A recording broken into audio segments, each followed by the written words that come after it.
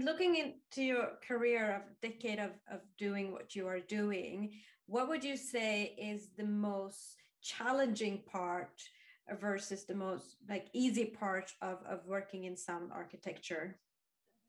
When interior designers are doing what they're good at, and architects are doing what they're good at, or whoever is involved, to have like, I think it's about communication, you know, for people, and when every field are doing what they are best of, and you talk with each other, and you are in the same team, so to speak, that's when you bring out good quality result.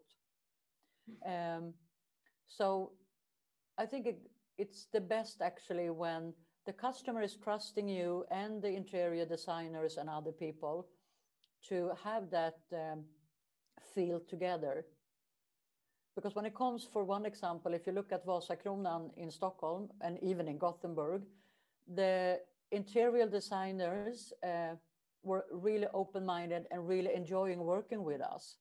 So we could also help them in certain field where we said like, oh, hey, listen, that is not going to be very good in that position because the sound is going to bump and you're going to have like a problem with it.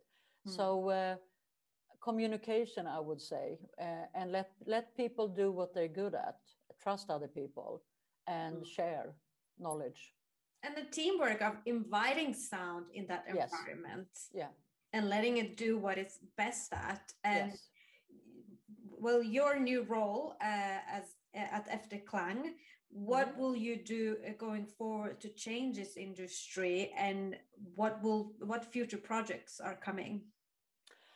I think now when we are a part of Efterklang, it's brilliant because Efterklang has people who's working with sound and vibration and acoustics, a lot of engineering.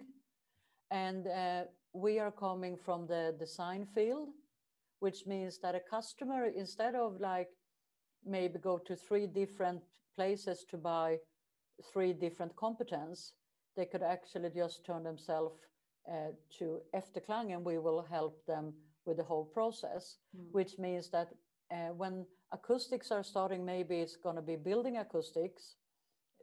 A lot of customers would think it's too early to even speak about sound design, but it's not.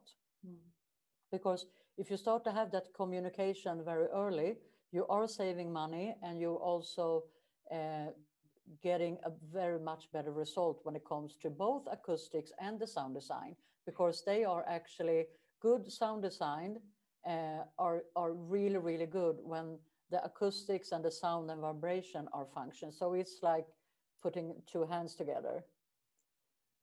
So what is coming up now, interesting cases is, I can't really give you the customers, but there is a big office going on, for an example. We only been integrated since January, so we're still in January, so it's quite early. But there is one project in Denmark's coming up, one in south of Sweden, and some other bits and pieces.